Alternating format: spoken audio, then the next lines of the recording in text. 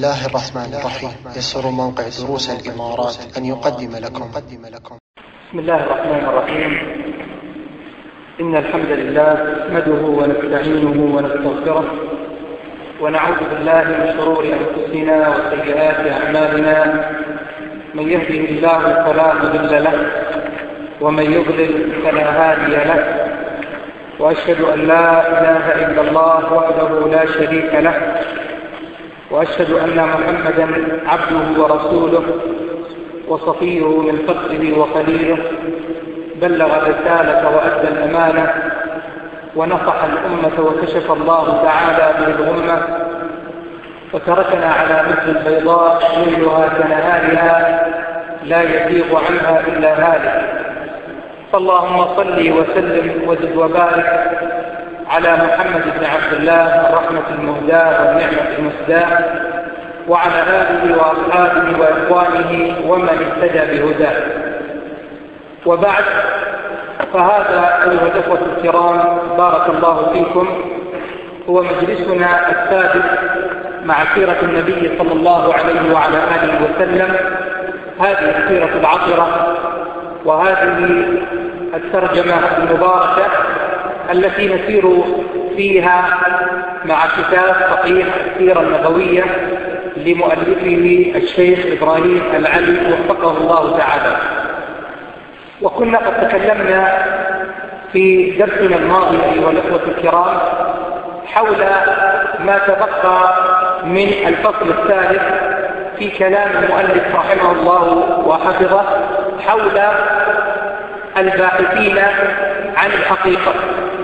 وذكرنا أن على رأس هؤلاء وعلى رأس الحنفاء هو محمد صلى الله عليه وعلى آله وسلم، ومنهم زيد بن عمرو بن نفيل رضي الله تعالى عنه وأرضاه، وأيضا جماعة من العرب، وكان منهم الصحابي الجليل ابن الإسلام وسابق الفرس إلى هذا الدين سلمان الفارسي رضي الله تعالى عنه وأرضاه.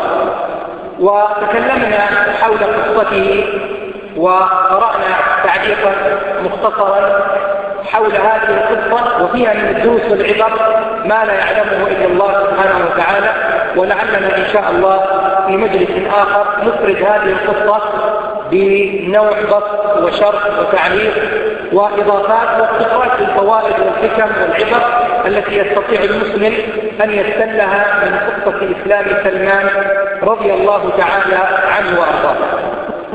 أما درسنا لهذا اليوم أيها الأحبة في الله فهو في الفصل الرابع من هذا الكتاب الذي قال فيه المؤلف وفقه الله: الفصل الرابع قصة حفر زمزم.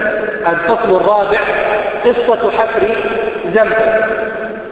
والمؤلف يريد بهذا أن يشير إلى أنه قبل بعثة الرسول صلى الله عليه وسلم وقعت أحداث عظيمة ووقائع تاريخية مهمة، ومنها قصة حفر بئر زمزم كما يتضح من صنيع المؤلف وفقه الله تعالى. ولذلك بعد أن تكلم على حفر زمزم انتقل إلى الحديث على ميلاد الرسول صلى الله عليه وعلى آله وسلم، وهذا صنيع من الناحية التاريخية ترتيب طيب، لكن كان الأولى بالمؤلف وفقه الله قبل أن يتكلم على قصة حفر بئر زمزم أن يذكر القصة الأولى المتعلقة ببئر زمزم، بمعنى ما هو تاريخ بئر زمزم ومتى ابتدأت هذه البئر وكيف كانت وما هي قصتها. وكلنا يعلم قصة إسماعيل عليه الصلاة والسلام لما أتى به والده إبراهيم مع أمه إلى مكة المكرمة إلى واد غير ذي زرع عند بيت الله الحرام وتركهما في ذلك المكان، ثم رجع إبراهيم عليه الصلاة والسلام فكان الماء الذي عنده قليلا، فلما انتهى هذا الماء وبدأ الولد والرضيع يتلوى من العطش ما استطاعت الأم أن تحتمل منظر ولدها وهو بهذه الحالة من العطش، فذهبت تبحث عن الماء، فكانت تنتقل بين الصفا وبين المروة 7 أشواط حتى سمعت صوت الملك، وإذا برب العالمين سبحانه وتعالى يكرمها بأن فجر الماء من تحت أقدام إسماعيل، بأن فجر الماء من تحت أقدام إسماعيل عليه الصلاة والسلام، وانفجرت هذه العين التي شرب منها آلاف الملايين، شرب منها آلاف الملايين من ذلك الزمان إلى يومنا هذا، إلى أن يشاء الله سبحانه وتعالى. فهذه قصة صحيحة وواردة الصحيح، ولها تعلق بحفل زمزم، ولها كذلك تعلق بسيرة الرسول صلى الله عليه وعلى اله وسلم. ففيما يظهر لي أن الأولى بالمؤلف جزاه الله خيرا أنه كان يذكر هذه القصة قبل أن يذكر حديث علي بن أبي طالب رضي الله تعالى عنه وأرضاه. وفيما ذكرت إشارة سريعة إلى قصة زمزم وكيف أن الله جل وعلا أجراها من تحت أقدام إسماعيل عليه وعلى نبينا الصلاة والسلام. هذه الماء كانت عند إسماعيل، وقد ذكرنا لكم أن قبيلة جرهم لما هاجرت إلى اليمن ورأت الطيور في ذلك المكان وهي تعرف أنه واد لا زرع فيه، أشكل عليها واستغربوا أن يروا طيورا في هذا المكان، فوقع في قلوبهم أن هناك ماء، لأن الطيور في الصحراء تحوم دائما حول أماكن المياه، لأن الماء معناه هناك عشب وأشجار ونخيل، وبالتالي توقعوا أن يكون هناك حياة. لما ذهبوا واستأذنوا هاجر وإسماعيل في أن يعيشوا معهم في هذا المكان وأن يشربوا من بئر زمزم، أذن لهم أو أذنت لهم هاجر عليه السلام، وتربى إسماعيل في قبيلة جرهم وتزوج منهم، ومن نسل إسماعيل جاءت ماذا؟ جاءت العرب المستعربة، جاءت العرب المستعربة، وقد ذكرنا لكم هذا من قبل. شاء الله سبحانه وتعالى أن هذه البئر تطمس آثارها، شاء الله سبحانه وتعالى أن هذه البئر بعد سنوات طويلة ومدة ليست بالقصيرة شاء الله سبحانه وتعالى أن تطمس آثار هذه البئر. وقد ذكر أهل السير أن أهل مكة اضطروا بعد ذلك لأن يحملوا آبار أخرى حتى يستطيعوا أن يعيشوا، فبنو فلان أمروا في مكان وبنو فلان أمروا في مكان، وكان لكل قوم بئر. ثم قدر الله عز وجل أن رأى عبد المطلب رؤيا منامية في 4 ليال متتالية، رأى ما دله على مكان بئر زمزم.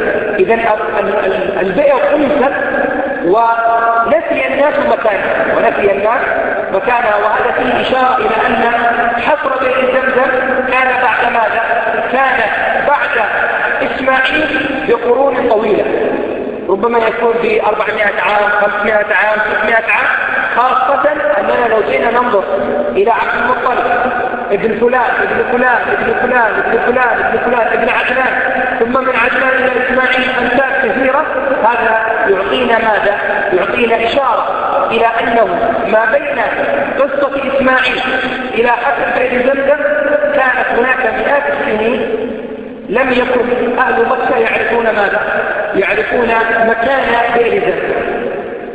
يقول المؤلف جزاه الله خيرا من حديث علي بن أبي طالب كرم الله وجهه، وهنا وقف يا إخوان مع هذا الدعاء لعلي بن أبي طالب كرم الله وجهه. أخذ يقول المؤلف: هل يجوز أن يخص علي بن أبي طالب رضي الله تعالى عنه وارضاه بهذه العبارة؟ يعني هل من المشروع أن نقول علي كرم الله وجهه؟ الذين يقولون هذه العبارة يقولون لأن علي بن أبي طالب لم تنكشف له عورة، ولأن علي بن أبي طالب رضي الله تعالى عنه وارضاه لم يسجد لصنم أبدا.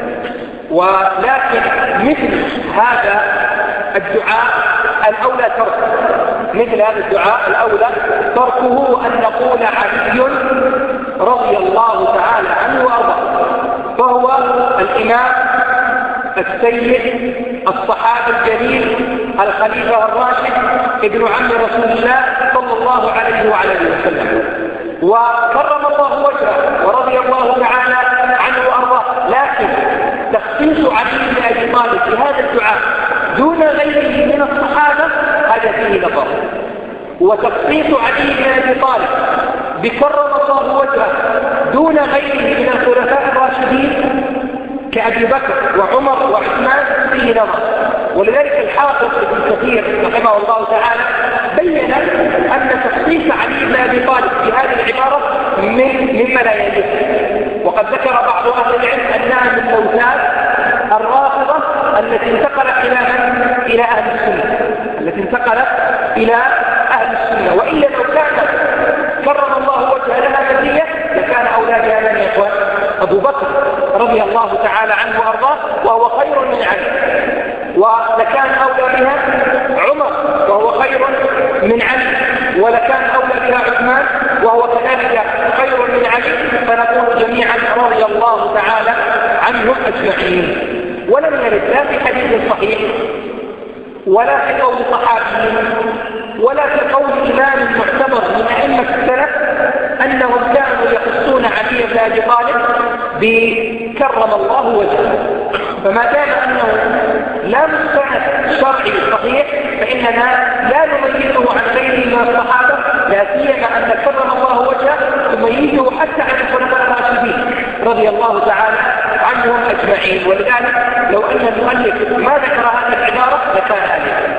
فهنا من حديث علي بن أبي طالب رضي الله تعالى عنه وأرضاه، وهو صحابي جليل وإمام حبه، ونشهد الله عز وجل على حبه ولا يبغضه إلا منافق وزنديق ومن في قلبه مرض، لكن كل يعطيه المنزلة التي أعطاه الله عز وجل إياها. خير الصحابة أبو بكر ثم عمر ثم عثمان ثم علي رضي الله تعالى عن الصحابة أجمعين. يقول أي علي بن أبي طالب رضي الله تعالى عنه وأرضاه قال عبد المطلب وهو شيبة الحق جد الرسول صلى الله عليه وسلم. عبد المطلب هو جد لرسول الله صلى الله عليه وسلم، وهو أيضا جد لمن؟ لعلي رضي الله تعالى عنه وأرضاه. علي ابن أبي طالب ابن عبد المطلب، ومحمد ابن عبد الله ابن عبد المطلب، فهو جدهم، وعلي والده أبو طالب، ومحمد صلى الله عليه وسلم والده من؟ والده عبد الله. فالآن علي يحكي عن من؟ يحكي عن جده عبد المطلب. يقول عبد المطلب إني لنائم في الحجر، أي في حجر ماذا؟ في حجر إسماعيل. وقد ذكرنا لكم أنه لا يصح أن إسماعيل مدفون في هذا الحجر، لما يقول قائل ما دام أن اسمه حجر إسماعيل إلى ماذا؟ إلى إسماعيل مدفون في هذا المكان، هذا غير صحيح. وإلا الآن موجود باب الملك فهد وباب الملك عبد العزيز، هل نقول إذا عبد العزيز مدفون هناك والملك فهد مدفون هناك؟ هذه مجرد تسميات أطلقت على هذه الأماكن من المسجد الحرام. فيقول إني لنائم في الحجر إذ أتاني آتي في منامي فقال لي احسر طيبة. احسر طيبة، والطيبة مشتقة من الطيب كما يقول المؤلف، وبه سميت المدينة المنورة، المدينة النبوية المنورة. فقال أبو طالب وما طيبة؟ في منامه يخاطب هذا الذي يناديه وما طيبة؟ قال ثم ذهب عني. فلما كان الغد رجعت إلى مضجعي، يعني في نفس المكان، فنمت فيه فجاءني فقال احسر بره، احسر بره. يقول المؤلف بره مشتقة من البر، والبر هو الخير والطهارة، والبر والخير والطهارة، فبرها لا يقتضي ماذا؟ كما هو ظاهرا بالنسبة لغير زمزم. قال قلت وما بره؟ قال ثم ذهب عني.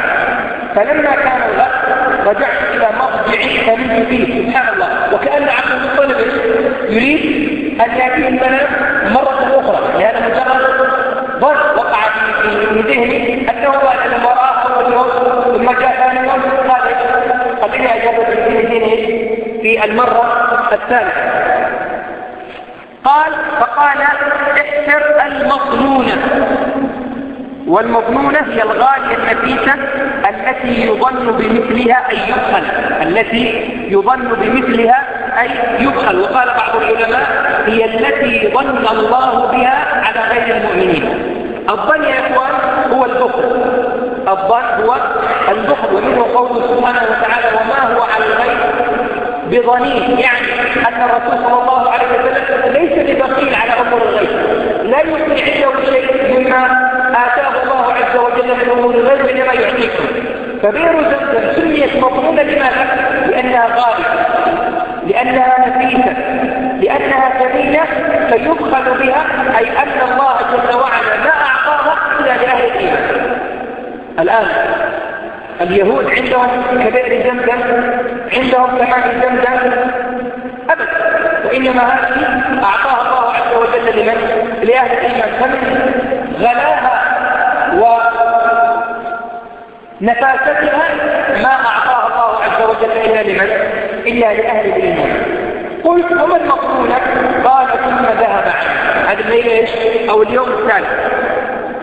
يقول فلما كان الغد رجعت إلى مضجعي فنمت فيه فجاءني فقال احسر زمزم، احسر زمزم. وزمزم يقول المؤلف أصل الزمزمة كلام بصوت لا يفهم، فشبه صوت الماء منها بالزمزمة، شبه صوت الماء منها ماذا؟ بالزمزمة. وهناك في قصة هاجر عليه السلام أن الماء لما انفجر كانت تقول هاجر ايش؟ زم زم زم زم، فسميت ماذا؟ فسميت بعد ذلك بزمزم، فسميت بعد ذلك بزمزم. فإما أنه من هذا الباب أو مما ذكره المؤلف أنه ماذا؟ أنه صوت يشبه أو أنه صوت لا يفهم، يعني قد يكون ليس بمفهوم. فقيل لها بعد ذلك ماذا؟ قيل لها بعد ذلك زمزم. فقيل لعبد المطلب في منامه احسر زمزم. قال قلت وما زمزم؟ قال لا تنزف أبدا ولا تزم، لا تنزف أبدا ولا تزم. ومعنى لا تنزف أي لا يفرغ ماؤها ولا يلحق قعرها، يعني شدة عمقها وكثرة مائها لا تنزف، يعني لا ينقطع ماذا؟ لا ينقطع ماؤها. وهنا يكون المؤلف لما وضع الحاشية قال لا تنزف أبدا ولا تزم، وضع الحاشية على كلمة ولا تزم، ثم ذكر لا تنزف أي لا يفرغ ماؤها ولا يلحق قعرها. هذا الكلام من المؤلف في الحاشية الصواب أن يعلق على كلمة لا تنزف. فلا تنزف معناها ماذا؟ معناها أي لا يفرغ ماؤها ولا يلحق قعرها. وأما قوله لا تزم أي أنها لا تكون أبدا قليلة الماء، أي أنها لا تكون أبدا قليلة الماء. فالعرب إذا كانت الماء قليلة يسمونها بئر ذمة، بئر ذمة يعني قليلة الماء. فلا تنزف أبدا يعني ماذا؟ أي لا يفرغ ماؤها، ولا تذم أي ولا يكون ماذا؟ أي ولا يكون قليلا. قال تسقي الحديد الأعظم حجاج بيت الله الحرام، وهي بين الفرد والدم عند نقرة الغراب الأعظم عند قرية النمل. وهي بين الفرد والدم. يقول بعض أهل العلم إما أن هذا فيه تشبيه لماء زمزم باللبن، ولذلك يقول الله سبحانه وتعالى وإن لكم في الأنعام لعبرة نسقيكم مما في بطونه من بين فرد ودم لبنا خالصا سائغا للشاربين. هذا وصف ماذا؟ وصف اللبن، أنه يخرج من بين فرد ودم. فيقول بعض العلماء لقوله وهي بين الفرد والدم أي أنها كاللبن، أي أنها كاللبن. وقال بعض العلماء ولا مانع أن نقول أنه في ذلك المكان كانت هناك آثار فرد ودم، يعني آثار ظاهر الحيوانات ودمها عند ذلك المكان. يقول عند نقرة الغراب الأعصم، يقول المؤلف في الحاشية الغراب الأعصم الذي في ساقيه بياض، الذي في ساقيه بياض. ويقول العلماء أو يقول بعض أهل العلم الذي في إحدى ساقيه بياض. وأنا حقيقة ما وجدت وقت حتى أراجع ماذا ما هو الصواب، هل الأعظم الذي في ساقيه بياض لأن الغراب أسود، فإذا كان إحدى ساقيه فيها بياض أو ساقيه كلاهما فيهما بياض ولا يكون مميز، فيقول عند نقرة الغراب الأعظم، عند نقرة الغراب الأعظم عند قرية النمل. إذا عبد المطلب وصف له أن هذه البئر لا ينجس ماؤها ولا يكون قليلا، وأنها تسقي الحديد الأعظم، وأنها تشبه ماذا؟ اللبن السائل الذي يحبه الناس ويأتي الناس، أو أنها عند الفرق والدم عند نقرة الغراب الأعظم. يعني هناك غراب ترى يعظم في ذلك المكان من ما يميزه أن إحدى ساقيه فيها بياض. يقول السهيلي رحمه الله تعالى: أما قرية النمل أيضا ففيها من المشاكلة والمناسبة أن زمزم هي عين مكة التي يردها الحجيج والعمار من كل جانب، فيحملون إليها البر والشعير أو البر والشعير وغير ذلك، وهي لا تحرث ولا تزرع. يقول: وقرية النمل لا تحرث ولا تبذر وتجلب الحبوب إلى قريتها من كل جانب. يعني لماذا قال عند نقرة الغراب الأخطر عند قرية النمل؟ إما أن نقول أنه بالفعل كانت هناك عند المكان الذي ينقر فيه الغراب كانت هناك قرية النمل، أو كما يقول السهيلي رحمه الله تعالى أن هذا تشبيه بمكة. فكما أن مكة ليس فيها زرع وليس فيها حبوب وليس فيها طعام، وإنما تجلب إليها الحبوب والثمار والشعير والخيرات من خارجها من أماكن بعيدة، فكذلك ماذا؟ قرية النمل جحر النمل ما فيه شيء، وإنما النمل هي التي ماذا؟ هي التي تأتي بطعامها وبقوتها من أماكن بعيدة. فيقول في إشارة إلى أنه كما يراد قرية النمل هنا أنها ترجع إلى ماذا؟ إلى مكة المكرمة. فإما أن نقول قرية النمل بالفعل هي مكان عند نقرة الغراب الأعظم رآها عبد المطلب، أو أن هذا فيه ماذا؟ أو أن هذا فيه إشارة إلى مكة المكرمة. والجامع بينهما أن مكة لا زراعة فيها لا ثمار فيها، تؤتى إليها الحبوب والثمار من أماكن بعيدة، وكذلك قرية النمل لا شيء فيها، والنمل هي التي تأتي بطعامها وقوتها من أماكن بعيدة. هكذا ذكر بعض أهل العلم عليهم رحمة الله تعالى. الشاهد أن عبد المطلب في الليلة الرابعة أو في اليوم الرابع لما نام في الجسر وأتاه ذلك الآتي وقال له: احفر زمزم. قال له: وما زمزم؟ قال: لا تنزف أبدا ولا تذم، تسقي الحجيج الأعظم، وهي بين الأرض والدم عند نقرة الغراب الأعظم عند قرية النمل، عند قرية النمل.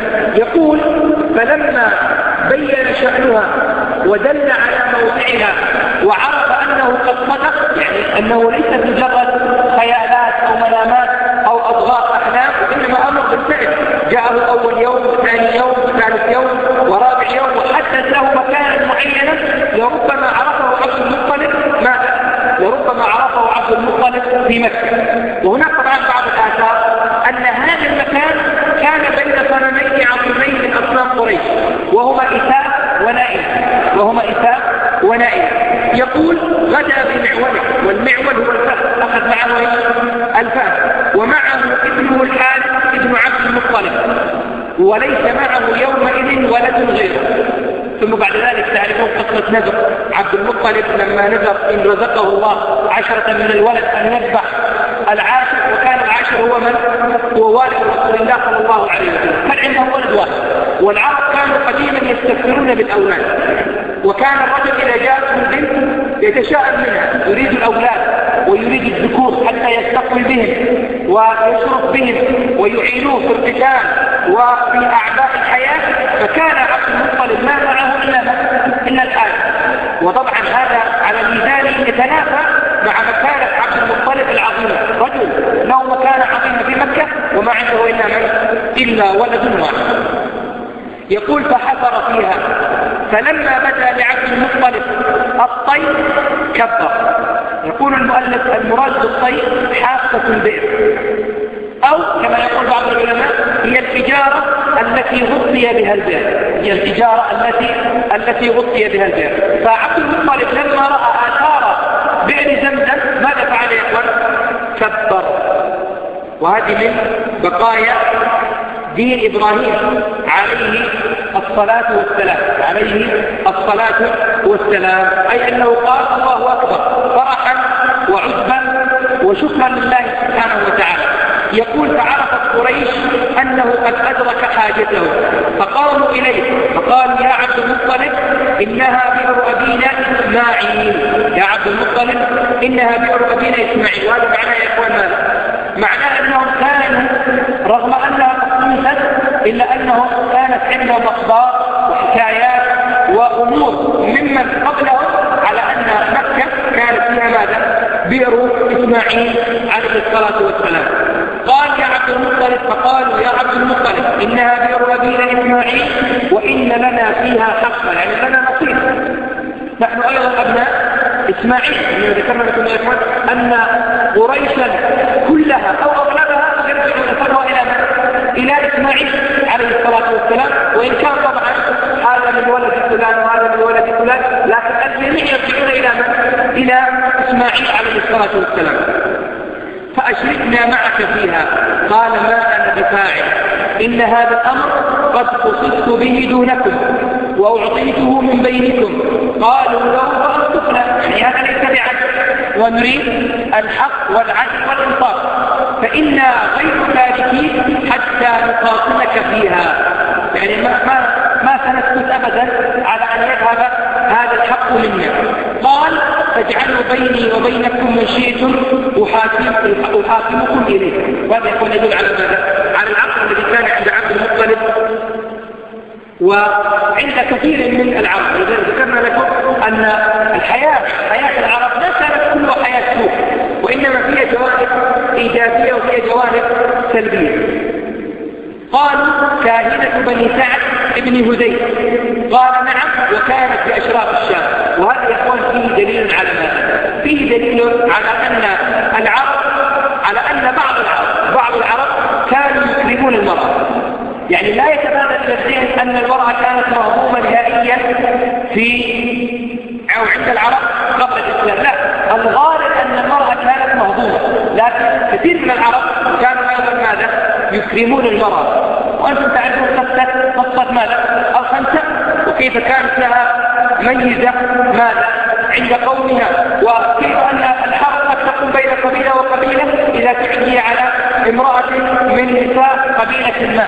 وهذا يدل على إكرام العرب أو إكرام بعض العرب وقلة للمرأة في ذلك الزمان. من مظاهر إكرامهم أنهم كانوا يتحاكمون إلى امرأة كاملة تتكهن تخبره بالغيب وتدعي علمها بالمغيبات. وكانت هذه ماذا؟ وكانت في أشراف الشام أي جهة الشام. يقول فركب عبد المطلب ومعه نفر من بني أمية وركب من كل قبيلة من قريش نفر، يعني ذهب وفد من عبد المطلب ومن معه ومن بعض أفخاذ قريش، فخرجوا والأرض إذ ذاك مفاوز، حتى إذا كانوا ببعضها نفد ماء عبد المطلب وأصحابه. يعني ذهب جماعة من قريش منهم عبد المطلب ومعهم جماعة معه. الماء الذي مع عبد المطلب ومع أصحابه نفد، وأما بقية قريش فكان معهم ماذا؟ فكان معهم ماء. يقول فعطشوا حتى استيقنوا بالهلكة فاستسقوا من كانوا معهم فأبوا عليهم، يعني قالوا لهم اعطونا الماء، وطلبوا منهم الماء فرفضوا وقالوا إننا بمفازة. يقول المؤلف المفازة جمعها مفاوز أي القفار، أي إننا بمكان مقفر، وسميت مفازة على جهة التفاؤل، وقيل هي مشتقة من فوز الرجل إذا هلك، ولعل الأول أولى. يعني العرب يا إخوان كانوا يسمون الشيء بعكس حاله تفاؤلا، بعكس حاله ماذا؟ بعكس حاله تفاؤلا. فالأعلى ماذا يقولون له؟ بصير، يقولون للأعمى بصير، مع أنه لا يفتي، لكن هذا ماذا يا إخوان؟ هذا تفاؤل. وأيضا من كثرت رجله يقولون ايش؟ هذا عليه جبيرة، بمعنى أنهم يتفاءلون أن هذه الرجل تنجبر وهكذا. فكانوا يسمون الأرض مفاوز، بمعنى إن شاء الله تفاءلوا أننا إن شاء الله سنفوز وننجو. وقالوا إننا بمفازة وإنا نخشى على أنفسنا مثل ما أصابكم، يعني قالوا والله اسمحونا ما نقدر نعطيكم الماء، وبعد شوية يصير هذا مثل ما أصابكم. فقال عبد المطلب إني أرى أن يحفر كل رجل منكم حفرته لنفسه بما لكم الآن من القوة، فكلما مات رجل دفعه أصحابه في حفرته ثم واروه حتى يكون آخرهم رجلا واحدا، فضيعة رجل واحد أيسر من ضيعة ركب جميعه. فقالوا نعم ما أمر. يعني قال لهم أحسن شيء كل واحد يحفر حفرة ويجلس بجانبه، فإذا مات من العطش الذي بجانبه ايش يفعل؟ بس يدفعه دفعه ثم يهيلون عليه التراب حتى يدفن، لأن إكرام الميت أن يدفن، إكرام الميت ماذا؟ أن يدفن. لكن لو أننا وقفنا هكذا سنموت الأول ثم الثاني ثم الثالث والرابع، فنضيع الركب جميعا يضيع، ويضيع واحد أفضل من أن يضيع الجميع. يعني الأول سيدفعه الثاني، والثاني سيدفعه الثالث، والثالث سيدفعه الرابع، لكن آخر واحد لن يجد أحدا يدفعه، فعلى الأقل يضيع واحد ولا يضيع الجميع، يضيع واحد ولا يضيع الجميع. وهذا يدل على ماذا؟ يدل على الحكمة التي كانت عند عبد المطلب. ولذلك قلنا لكم أن هذا النسب كان نسبا كريما، الخير الذي كان عنده انتقل كما يقول بعض أهل العلم إلى رسول الله صلى الله عليه وعلى اله وسلم. يقول فحفر كل رجل لنفسه حفرة ثم قعدوا ينتظرون الموت عطشا. ثم إن عبد المطلب يعني بعد مدة قال لأصحابه والله، وهذه يا اخوان حلف، وهذا يدل على ماذا؟ على أنه كانت عنده بعض آثار من دين إبراهيم عليه الصلاة والسلام. ثم إن عبد المطلب قال لأصحابه والله إن إلقاءنا بأيدينا هكذا للموت لا ضر في الأرض ولا نبتغي لأنفسنا لعب، يعني أننا نموت هكذا دون أن نبذل الأسباب، نضرب في الأرض أو نعمل أي شيء يقول هذا عجز. وهذا أيضا يكون يدل على ماذا؟ يدل على حكمة عبد المطلب. فعسى الله أن يرزقنا ماء ببعض البلاد ترتحلوا، يعني هيا قوموا بنا نرتحل من هذا المكان. يقول فارتحلوا حتى إذا بعث أي حرك، البعث معناه التحريك. يقول المؤلف بعث راحلته أقامها من بروكها، والبعث لغة هو التحريك. حتى إذا بعث عبد المطلب راحلته انفجرت من تحت خطها عين ماء عذب، وهذا من إكرام الله سبحانه وتعالى لهذا الرجل الحكيم. يقول فكبر عبد المطلب وكبر أصحابه ثم نزل فشرب وشرب أصحابه واستسقوا حتى ملأوا أبقيتهم، يعني الغرق التي كانت عندهم. ثم دعا قبائل قريش وهم ينظرون إليهم في جميع هذه الحال، يعني لما كانوا يحفرون ولما كانوا ينتظرون ثم لما تكلموا ثم لما قاموا وهم يشربون واستسقوا. قريش كانوا ينظرون إلى عبد المطلب وأصحابه وماذا يفعلون. قال فقال هلموا إلى الماء فقد سقانا الله، هلموا إلى الماء فقد سقانا الله. فجاءوا فشربوا واستقوا كلهم. وهذا يكون يدل على ماذا؟ على أن عبد المطلب كان أكرم منه، على أن عبد المطلب كان أكرم منه. ثم قالوا قد والله قضى لك علينا، أي أن الله جل وعلا قضى لك علينا، والله ما نخاطبك في زمزم أبدا إلا الذي سقاك هذا الماء بهذه الثلاث هو الذي سقاك زمزم، فارجع إلى سقايتك راشدا. فرجع ورجعوا معه ولم يصلوا إلى الكائنة وخلوا بينه وبين زمزم. هذه يا إخوان هي قصة زمزم وعبد المطلب حينما رأى في المنام تلك الرؤيا وحفر بعدها واستخرج ماذا؟ واستخرج ماء زمزم. يقول الدكتور أكرم العمري حفظه الله تعالى: ويبدو أن الرواية كانت معروفة مشهورة لقرب العهد بها، ولعل عليا سمعها من أبيه الذي سمعها بدوره من عبد المطلب. وهذا أقرب احتمال أن يقال أن عليا سمعها من من؟ سمعها من أبي طالب، وأبو طالب أخذها من من؟ من عبد المطلب، لأن الغالب أن الأب بالذات عند العرب كان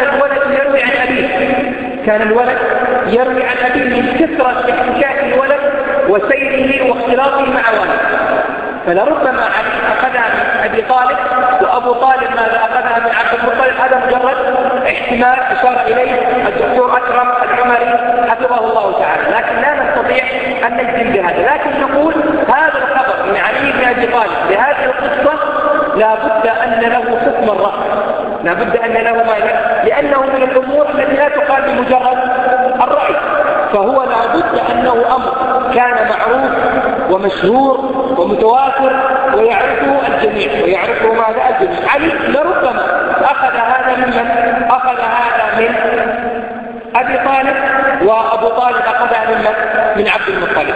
هناك يا إخوان بعض الروايات بهذا الحديث أن عبد المطلب لما ذهب يحفر وجد في مكان بئر زمزم غزالا ذهبيا وبعض السيوف، وجد غزالا ذهبيا وبعض السيوف. أما من ناحية الإسناد فالأسانيد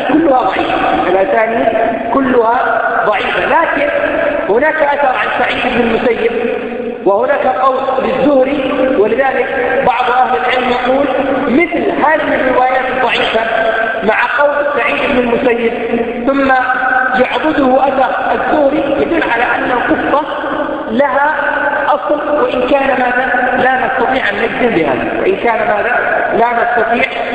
نجزم بهذا. الشاهد من هذا كله أيها الأخوة الكرام أن من أجل الأحداث التي وقعت قبل بعثة الرسول صلى الله عليه وسلم حفر بئر زمزم المرة الثانية. أما المرة الأولى فكانت في زمن هاجر وإسماعيل، وكانت بضربة من جناح جبريل عليه الصلاة والسلام، ثم طمست هذه البئر، ثم قدر الله سبحانه وتعالى أن ظهرت بئر زمزم وظهر ماؤها بعد 3 سنين على يد من؟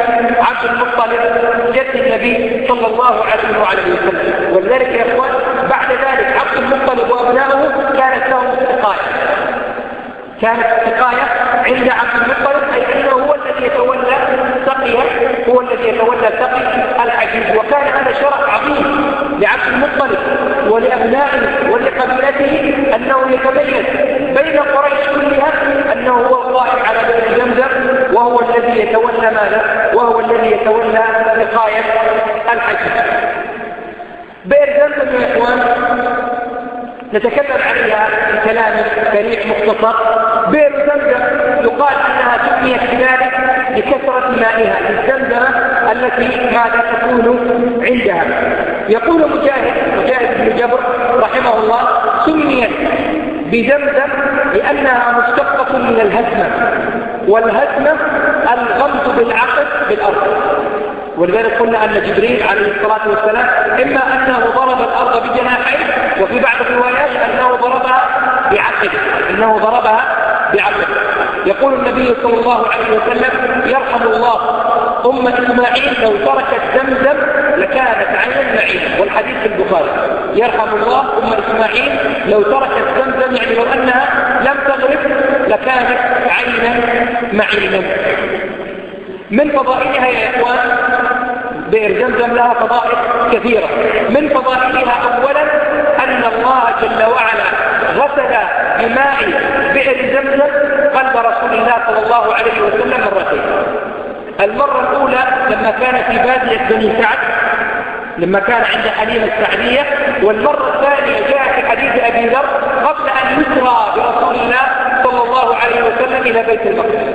غسل قلب الرسول صلى الله عليه وسلم ببئر زمزم وبماء بئر زمزم مرتين، وهذا بشرف هذا الماء. أيضا من فضائل بئر زمزم أن النبي صلى الله عليه وسلم قال خير ماء على وجه الأرض ماء زمزم. قال عليه الصلاة والسلام والحديث صحيح خير ماء على وجه الأرض ماء زمزم، فهو أفضل من مسافة، أفضل من العين، أفضل من الواحة، وأفضل من زلال، وأفضل من كل المياه الموجودة ماذا في هذه الأرض. فخير ماء على وجه الأرض هو ماء زمزم، هو ماء زمزم. ولذلك أيضا هناك آثار أنه لما انفجر بئر زمزم وأشرك بنو عبد المطلب قريشا فيها، أهملت قريش الآبار التي حفرتها ولم يبقى في مكة إلا بئر ماذا؟ إلا بئر زمزم. من فضائل زمزم أنها طعام طعم، من شرب منها أخذ منها ارتوى منها ظمأه وشبعت بطنه. وهذا أبو ذر رضي الله تعالى عنه وارضاه استمر 30 يوما لا يأكل شيئا ولا يشرب إلا من بئر زمزم فقط. يقول حتى سمعت قال مليئا، ولم يكن يشعر بالتعب ولم يشعر بأي ضعف. فلما أخبر النبي صلى الله عليه وسلم بذلك قال وما يدريك إنها مباركة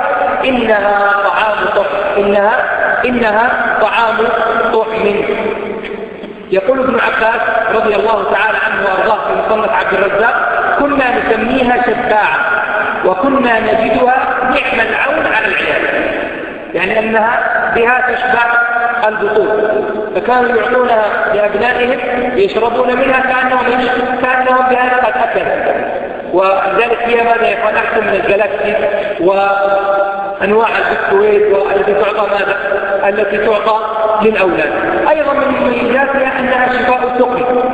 يقول النبي صلى الله عليه وسلم زمزم طعام طعم وشفاء سقم. وقد كان عليه الصلاة والسلام كما تقول عائشة كان يصب الماء أي ماء زمزم على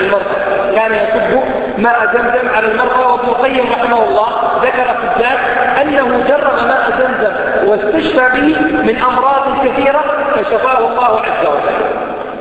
فلعل الإنسان الذي ابتلي بمرض أو بعاهة يستعين بالله سبحانه وتعالى ويعلق قلبه بالله ويجعل زمزم سبب فيشفى بإذن الله سبحانه وتعالى. أيضا زمزم من مميزاتها أنه تستجاب عندها الدعوة، وكل منا يتمنى دعوة ويتمنى أمنية ويتمنى أمرا يتمنى وقوعه، فاشرب ماء زمزم وتمنى بقلبك أمرا طيبا عند شربك لماء زمزم، وتذكر قول النبي صلى الله عليه وسلم ماء زمزم لما شرب له. يقول عليه الصلاة والسلام ماء زمزم لما شرب له. والسنة للإنسان إذا شرب ماء زمزم أن يقول اللهم إني أسألك علما نافعا ورزقا واسعا وشفاء من كل داء. اللهم إني أسألك علما نافعا ورزقا واسعا وشفاء من كل داء. ولذلك يا اخوان لو نقرأ في تراجم بعض العلماء مثلا الحاكم صاحب المستدرك، وكذلك ابن خزيمة شيخه صاحب صحيح ابن خزيمة، كذلك الحافظ بن حجر الذي شرح البخاري، والإمام السيوطي، هؤلاء وغيرهم من أهل العلم شربوا من ماء زمزم وكان الواحد منهم ماذا؟ يرجو أمنية حين شربه لهذا الماء، وبعضهم كان يشرب الماء ويتمنى حافظة يعني ذاكرة لا ينسى، وإذا بهم ماذا؟ من أئمة العلم عليهم رحمة الله تعالى. من فضائل زمزم أيها الأخوة الكرام أنه لا يفسد أبدا. من فضائل زمزم أنه لا يفسد أبدا، وشرب منه الملايين بل آلاف الملايين منذ ذلك الزمان إلى يومنا هذا إلى أن يرث الله الأرض ومن عليها. وانت انظر فقط في الحج 4 ملايين حاج أو 5 ملايين حاج، أقل من ذلك أو أكثر من ذلك يشربون، والله سبحانه وتعالى بارك في هذا الماء لا ينضب ماؤها أبدا. هذه ميزة عظيمة لماذا؟ لماء زمزم. وآخر فضيلة لزمزم أنها خير هدية يأتي بها الإنسان إلى أحبابه، أنها خير هدية يأتي بها الإنسان إلى أحبابه. كان ابن عباس رضي الله تعالى عنهما إذا نزل به ضيف أتحفه من زمزم، ولا أطعم قوما طعاما إلا سقاهم من زمزم. يعني إذا جاءه ضيف ماذا يقدم له؟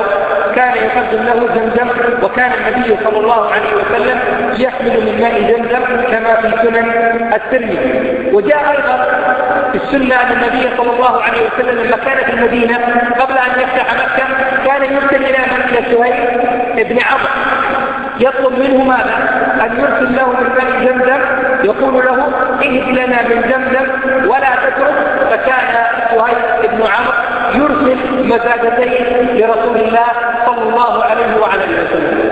الشاهد يا إخوان أنها بئر مباركة وماؤها مبارك، وقد جعل الله سبحانه وتعالى فيها من الفضائل ما لا يعلمه إلا الله سبحانه وتعالى. هذا حدث من الأحداث العظيمة التي وقعت قبل مولد رسول الله صلى الله عليه وعلى آله وسلم. المؤلف بعد ذلك ماذا قال؟ قال الفصل الخامس أخبار الرسول صلى الله عليه وسلم قبل البعثة. وهناك حدث نسي المؤلف، أقول ربما نسي المؤلف أن يذكره قبل كلامه على ميلاد رسول الله صلى الله عليه وعلى آله وسلم. والمراد بهذا الحدث قصة أصحاب الفيل في نفس العام الذي ولد فيه رسول الله صلى الله عليه وآله وسلم. وهذه القصة ثابتة في كتاب الله سبحانه وتعالى، وتواترت الأخبار بإثباتها وصحتها. يقول الله سبحانه وتعالى ألم ترى كيف فعل ربك بأصحاب الفيل ألم يجعل كيدهم في تضليل وأرسل عليهم طيرا أبابيل ترميهم بحجارة من سجيل فجعلهم كعصف مأكول. نصارى الحبشة كانوا يحكمون اليمن. نصارى الحبشة قبل بعثة النبي صلى الله عليه وسلم كانوا يحكمون اليمن، وكان يغيظهم تعظيم العرب لمكة المكرمة وتعظيم العرب لقريش. ومرة من المرات ذهبوا يبنون ماذا؟ ذهبوا يبنون كنيسة، بنوا كنيسة عظيمة كانوا يعظمونها. فأحد العرب ذهب هنا ايش فعل يا اخوان؟ دخل إلى هذا المكان وتغوط، فلما أصدر قبرها الأشرف وكان زعيم النصارى الحبشيين في اليمن آنذاك أن عربيا فعل هذا الإخطاء، هذا العربي الأجنب لا يمكن أن يفعل هذا عند بيت الله الحرام، كيف يفعل هذا هنا؟ فأراد ماذا؟ أراد أن يصرف العرب عن الكعبة لما بنى كعبة في اليمن، وإذا بهذا العربي يهين هذه الكعبة. فقرر حينها ماذا؟ قرر حينها أن يتحرك بجيش عظيم وينطلق إلى مكة المكرمة ليهدم بيت الله الحرام.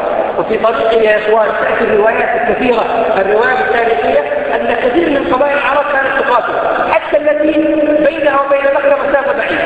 لما يعرفون أن هذا الحبش وهذا الجيش يريد بيت الله الحرام كانوا يجهزون جيشا 100 من الفرسان أو 200 أو 3 يقاتلونه، لكنه كان يهزمهم لأنه كان جيشا منظما، كان جيشا عظيما، كان جيشا مسلحا، وكان جيشا معه الفيل.